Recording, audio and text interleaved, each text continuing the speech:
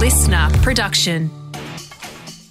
Good morning, sports fans, and welcome to The Scorecard. I'm Brett Thomas, and this is your fast, fun hit of sport for Wednesday, December 14. Today, the Big Bash back with a bang. Not a joke, Tyson Fury to jump in the ring with soccer legend Wayne Rooney, and Golden Girl Emma McKeon and the Aussie relay team smash a world record. But first, Warner, he's caught behind. He flashes it a wide one. You heard him go, oh, and Alzari Joseph from nowhere. a frustrating campaign against West Indies. David Warner dismissed 3 out of 4 times chasing balls wide outside his off stump. While Marnus Labuschagne and Travis Head filled their boots against a lame bowling attack, Warner failed to convert starts into big scores and is now without a Test century in almost 3 years. That's a long time. Only the veteran opener will know how much the leadership saga has played on his mind and if the demons of Sandpaper Gate will resurface against South Africa when that series begins in Brisbane this weekend.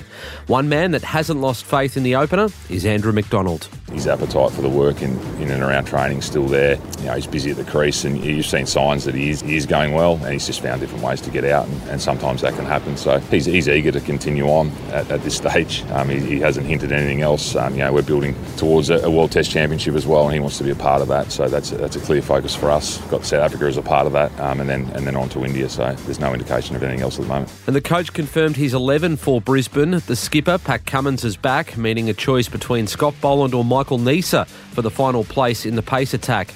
Neither put a foot wrong in Adelaide, but it looks like Ashes hero Boland's got the nod. Expecting Scott to take that spot at the Gabba. His record's amazing at the moment, so yeah, he'll take his place, and the assumption is that Pat does play. So you'd look at Cummins, Stark and Boland with Green and Lyon to support around that. It's missed by the keeper. Boys will get the win for the Sydney Thunder. The Big Bash back with a final ball thriller, albeit it wasn't a wicket or bat-hitting ball that claimed victory for Sydney Thunder over the Melbourne Stars. It was 4 byes. With scores tied at Canberra's Manuka Oval, Stars keeper Joe Clark watched the ball and the match slip underneath him. Gurinder Sandhu was the real hero though, belting a 6 off the third last ball to finish unbeaten on 20 of 16 balls. Kind of had an idea of sort of what was coming, judging by the field, and I just thought, okay, stay still, watch the ball, and then the rest will take care of itself. Tonight, the Strikers host the Sixers in Adelaide. Australia hit the lead. We've got 25 metres to go. Could Australia be set for gold and a world record? It's McKeon. She's powering to the wall. The Aussies are going to win it for the first time, and they've broken the world record. A record-breaking night for our Aussie women at the short course champs in Melbourne, smashing the 100-metre relay world record thanks to a blistering final leg from Emma McKeon, diving in the water a second behind the USA's Erica Brown. I'll chase you. McKeon mowed the American down to touch the ball first. She's the first woman to swim a freestyle relay split in under 50 seconds. Yeah, it's extra special doing it in front of a home crowd. I think it's great for the sport, and obviously it's great for us to compete in front of a home crowd, but it's also great for young ones up in the stands. McKeon there speaking to Channel 9 last night. Tyson Fury is a one-man marketing machine.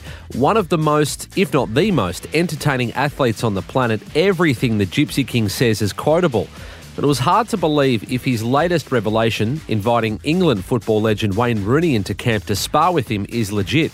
But Fury is dead serious. This Wayne Rooney talk is surely tongue-in-cheek. You're not getting Wayne Rooney in for... Yeah. What? I'm getting Wayne into it. For what reason? For Usyk. Because he's small and nippy and he knows how to get out. He's not a professional fighter, though. Doesn't matter. Of course it matters. It doesn't. Why does it matter? One professional athlete to another. I don't think it really matters. He was at your fight the other day. He's obviously a big fan of yours, but come on, Tyson, come on. What? You're actually going to get Rooney... Have you not seen it in the papers? Every paper? I have seen it. That's why I'm asking you about it. There we go, yeah. It's absolutely concrete. Rooney is coming to Camp Fury in Morecambe Bay to help me out for the Usyk fight. The one positive for Rooney jumping in the ring with the heavyweight champ is he can't get any uglier. Fair to say the decision to sell the A-League Grand Final to Sydney for the next 3 years isn't proving popular with the clubs. Melbourne Victory's chairman Anthony DiPietro has resigned as a director of the Australian professional leagues. I'm not coming back. He says it's in the best interests of Victory and football in Victoria. And his concerns are valid given how silly it would seem if Victory and Melbourne City were forced to play a decider in Sydney.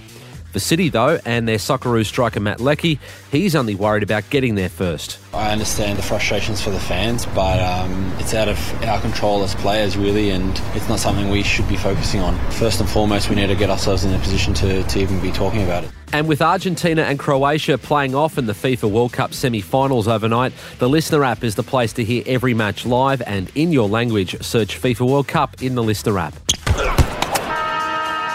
And that's your fast, fun hit of sport for today. I'm Brett Thomas. Catch you tomorrow on The Scorecard. Listener.